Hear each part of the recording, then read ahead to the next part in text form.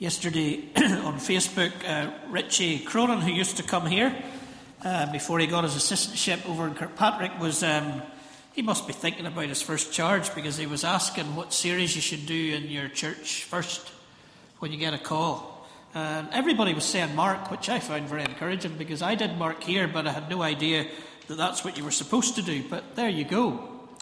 But I put on the Facebook page that I've been for 18 months now doing the lectionary.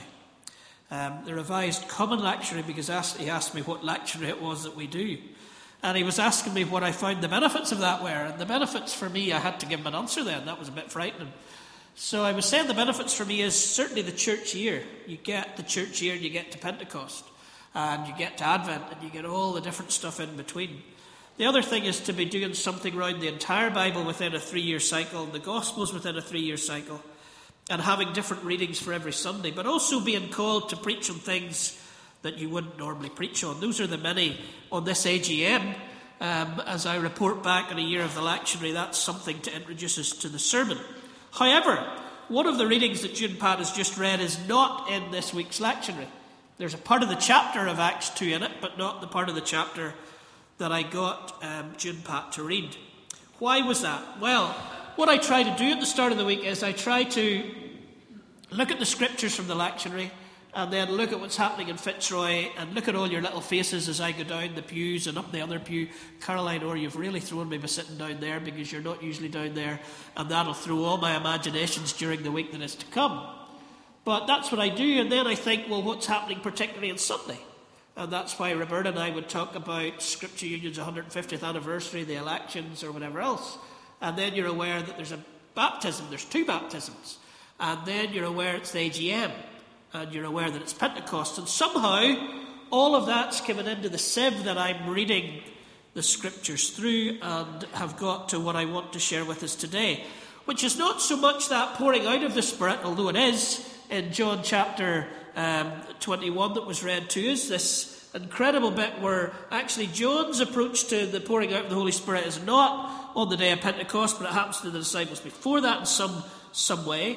And then that verse that I would go on about quite a lot, which is the Father has sent me, so I am sending you. So we have the Holy Spirit poured out, and we have the disciples becoming to the world what Jesus was to the disciples. And also we have at the end of Acts chapter 2, which is not in this year's lectionary, the birth of the church.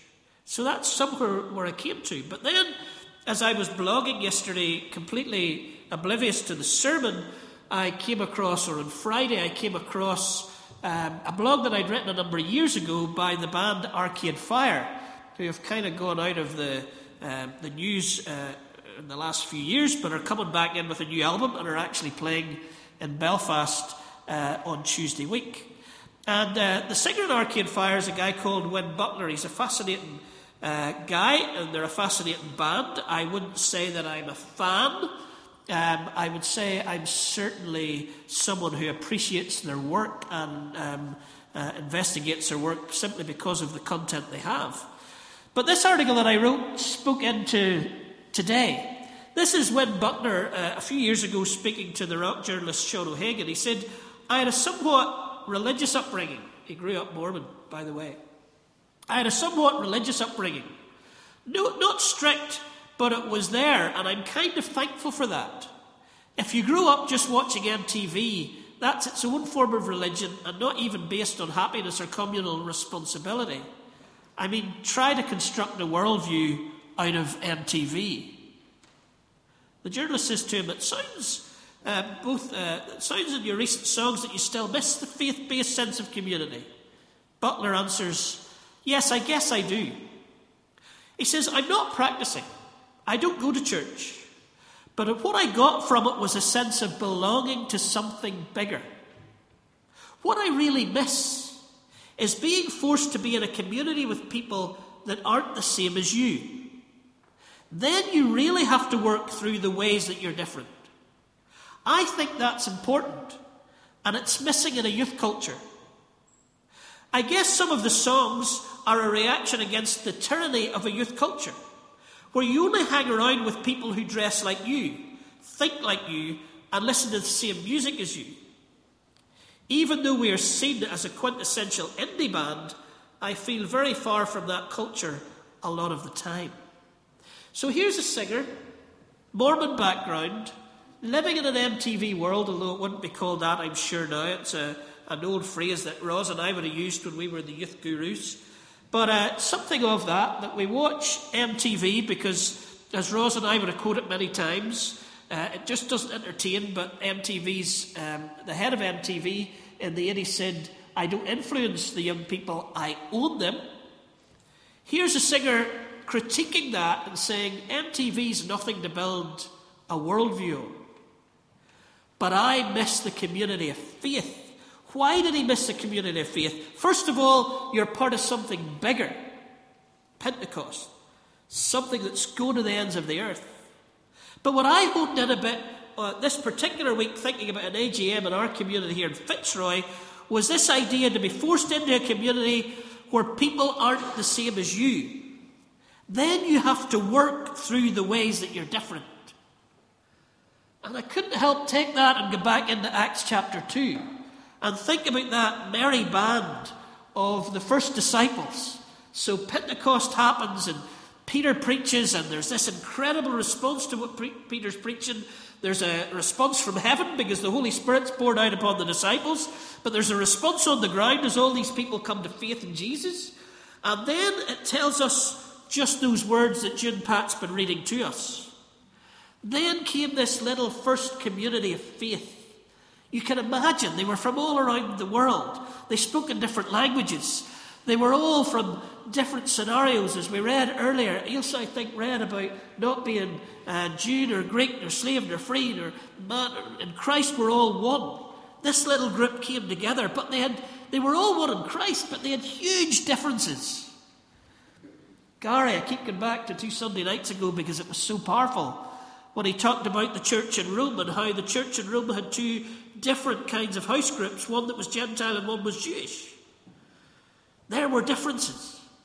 And somehow those churches, as Paul's writing to that church, he's saying, come on, you got to not run away from your differences. Come on, Ignatius is coming down the road, but listen to him in advance. Run towards each other. Because when you run towards each other as Jew and Gentile, and you come to terms with the differences in Christ, that's where the grace grows. That's where you're going to have unmerited favour for the other. That's where you're going to have to move first, like God moved first towards you, as you reconcile to those with different ideas. This little community of faith that gathered together after Pentecost had the same foibles and quirks and madness that Fitzroy has and more. You know what I say about you all the time, I probably use it every week, that my job is to slalom your genius and madness. Every one of you. I'm looking right now at your genius. You like that, don't you? How does he know my genius? Oh, I know what I would like to get out of you in this congregation. But I'm also looking at you, and I'm seeing your madness.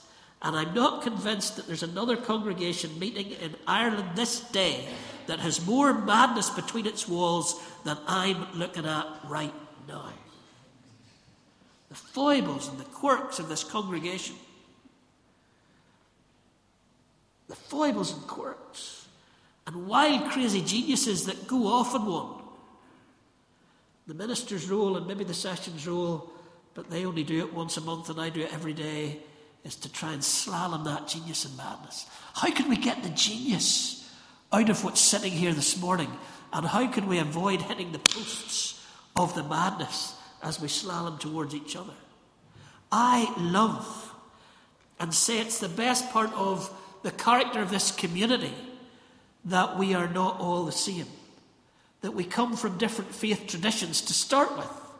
I keep saying to people, they say, you're not very Presbyterian. I say, well, there's not very many of us are Presbyterian, so that doesn't have help, that particular part. I'm looking out at you as I'm trying to find, there are 1 or 2 or 3 I can see, but many of you are from all kinds of other faith traditions. And we come together with different journeys of faith. We come together with some different theologies. But we're together. And one of the wonderful things about being different together is that we can hone each other and learn from each other and be accountable to each other. When I get up on a Sunday morning, I know the ones of you that are going to say, oh, I wasn't sure about that this morning. And the ones that you're going to say, preach it, Steve. And then other weeks I know that it's the ones who said this week, preach it, Steve. They're going, oh, I'm not sure about that. Because I know the differences.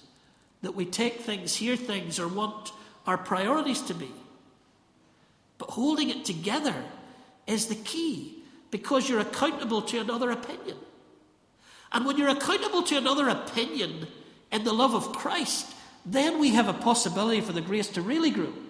Because if you're able to come with your other opinion, share your other opinion, have a discussion, even an argument or debate about the other opinion, knowing that you're loved in the discussion and the debate and even the argument, then we will be able to hone our own faith. If I'm going to say that in some churches, everybody's going to agree with that in some churches. Well, then there's no accountability to what we believe. Then there's nobody coming across saying, you're going to have to convince me about that. Well, let me try and convince you about that. Oh, you see, it's that I can. Suddenly, you're not only honing the sharpness of your mind and your theology, but grace has to be alive for that to be done in the right kind of ways. This is what Wynne Butler is suggesting that a youth culture doesn't have. But my problem with it would be that many of our congregations today are like little MTV cultures where everybody thinks the same or looks the same or whatever else. Praise God in this AGM that that's not one of the things we report here in Fitzroy. But the Holy Spirit's been poured out and this church begins. It's a consequence of Pentecost, but it's also, to me, evidence of Pentecost. That these communities can live with these differences. That these communities can come together across class and religion and background and find this sense of unity in Christ is not only a consequence of Pentecost, it's evidence of Pentecost. It's evidence that something more is happening within that community. God calls us to salvation through the Spirit in Paul's preaching by what Christ has done for us. And then he creates a community comprising those who are called. And the life and work of a Christian community can reflect, even if sometimes only dimly, the reign of God that Jesus proclaimed while on earth and secured through his death, resurrection and exaltation and ascension. So when we're building a kingdom here, here's a place where that kingdom needs to hit the earth to move out from here. This is evidence that the kingdom is being built because of the stuff that we're doing as a community of God's people. And of course, community caresses us and collides with us. It's lovely to know you're in a community and they're going to support you. It'd be nice to be in a community that would get around us, support us when we need support. We like that. That's the kind of community we all want to be in. But then community collides with us because we can't always have our way, our say in a community. We have to begin to be democratic and understand each other and come to learn how we live with each other's differences. The church in the New Testament wasn't as utopian as the end of Acts chapter 2 when it followed through.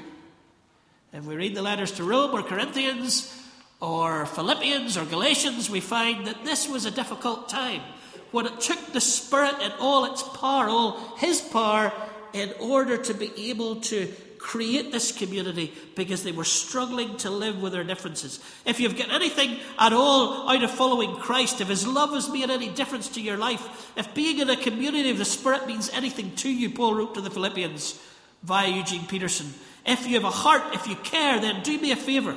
Agree with each other, love each other, be deep-spirited friends. Don't push your way to the front.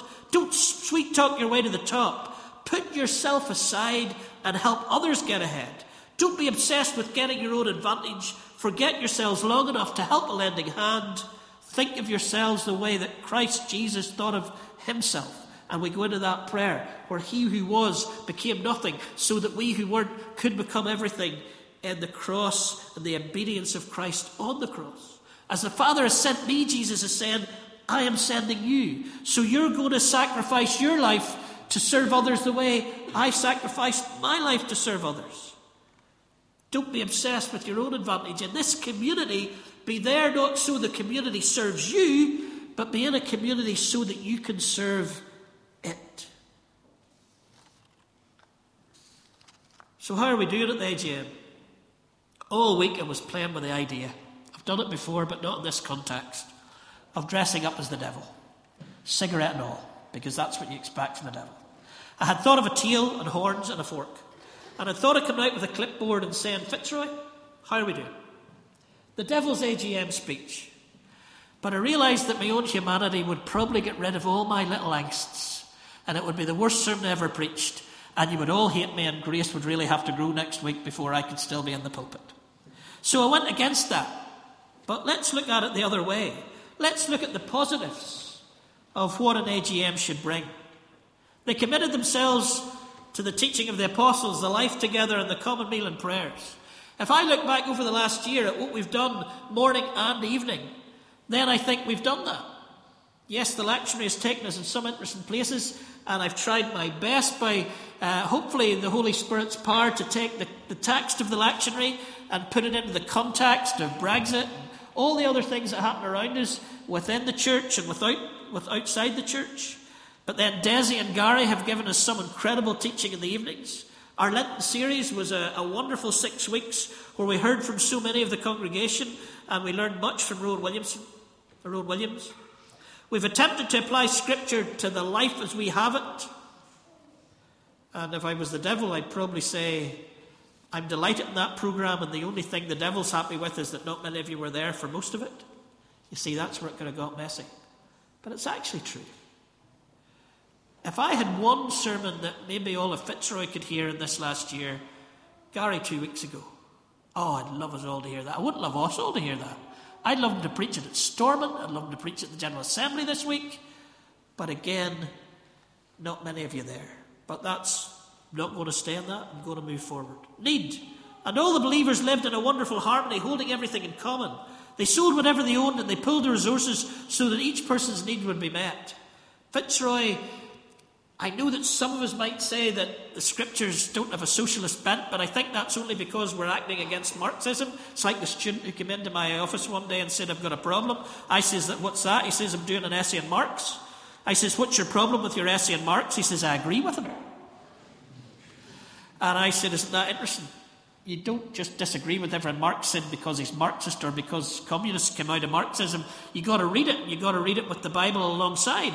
And there's one thing that we're hearing from these verses in Acts chapter 2 in that community of the church, and it's this, that it's not a laissez-faire, unaccountable capitalism that the community of belief is. It's this idea that those in need will be looked after and that we will share with those who have a need. Hint of social responsibility in Fitzroy, the Fitzroy appeal. The Fitzroy appeal is one of those things and one of those ways that you're generous. The lunches that we have for Tear Fund and Christian Aid, you're generous. Women's Aid, you're generous. Embrace, we've just been talking about that. T-shirts, I have hundreds of them if I just could remember to bring them, Natalie. And then Onealaku, this little school in Uganda where so far only 20 of us have been, or less than that. Maybe after the summer another 15 of us or so will have been. And what do I tell them every year? 2015, we built this incredible school. We didn't tithe what we have out here. If we tithed what we have out here, we would be 10% short of our payment. What you did as a generous congregation was you raised 10% more than you needed to for your halls to build a school in Uganda. So I go to them and I say to them very seriously, I say, guys, we're not Americans. We don't print money. We can't give you something every year. And so last year I went back and somebody had donated a well. And 2 guys had cycled into Madness in order to get them a fence. Another 17 grand. And I got up and I said, can I just say to you, we're not Americans. We don't print money. We can't give you some things every year. And the tax books are there. 2 sets of tax books over the last 2 years. And this year we might have enough money to build them a girls' washroom, which will be incredibly helpful for the education of the girls at the school for all kinds of reasons. So I'm going to have to go back I'm going to have to talk them through that. And then the last day I'm going to say to them, look, we're not Americans. We don't print money. So we'll not be able to do this next year. And you know what I'm going to do? I know that you're going to be so generous. You're going to be so committed to these words in the Acts of the Apostles that we're going to have to go back again and do something else. Because the generosity in this congregation is incredible. And at an AGM, reading these particular verses, I want to thank you for that. And numbers are added daily to those who are being saved. Well, we're finding ourselves being added to. And I guess if I was coming out with my horns, I'd be saying it's great to see new families. If you look at the kids that come up to the front for our children's talks, the vast majority are new over the last 4 or 5 years, and we are so thankful for that. But if it was the devil, I'd be saying, I'm not very happy about that. I don't like to see people being added because I thought we might close this church in a few years. But if we have all these young families coming in and we have all these children coming in, it's likely that you're going to go on longer than I had planned down there for you up here. And then I might add, but look, I love the way you don't know each other yet. If you could keep that going. Who are these new people? I don't know who they are. Who's that guy playing the bass this morning? I've never seen him before. What we need in the next year as a congregation is to make sure that this community gets developed into a community so that we know the genius, and the madness that is currently sitting in our community that we haven't linked into yet. This morning over coffee. Don't run towards that which is familiar. What about running towards that which is unfamiliar? I know you're saying, no, I really don't want to do that. Ignatius would say, run towards that which you don't want to do. Go where the grace grows. That's one of the things we've got to prioritise, I think, over the next year, is making the numbers in our congregation into a community of a congregation. So let me finish and get rid of these last few pages because we don't have the time.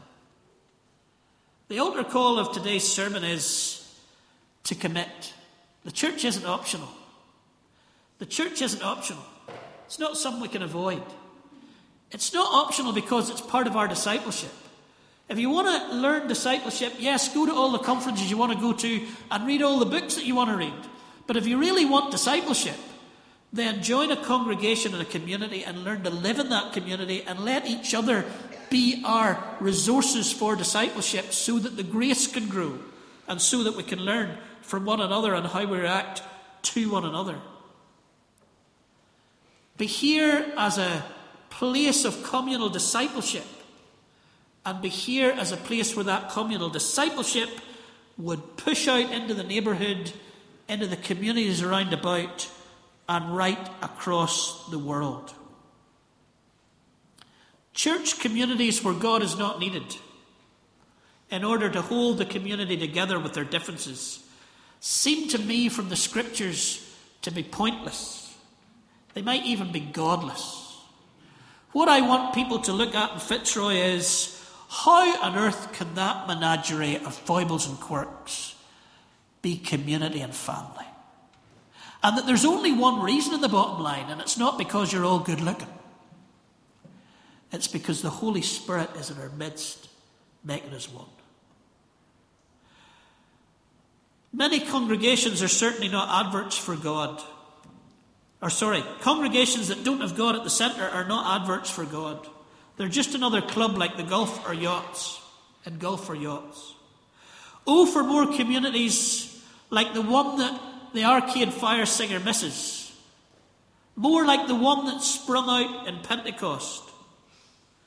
More that can be grace producers rather than lounge chair consumers. More that can produce the self-sacrificial life that Jesus called us to and the Holy Spirit enables us to. Communities that love one another. And then as the Father sent Jesus, go in the name of Jesus to love the world. Let's pray together. Lord, we hear the call of the kingdom, a call to be radical communities within the world that we live in, but not cut off from that world that we live in, but moving out into that world that we live in to bring your grace and your love and your good news.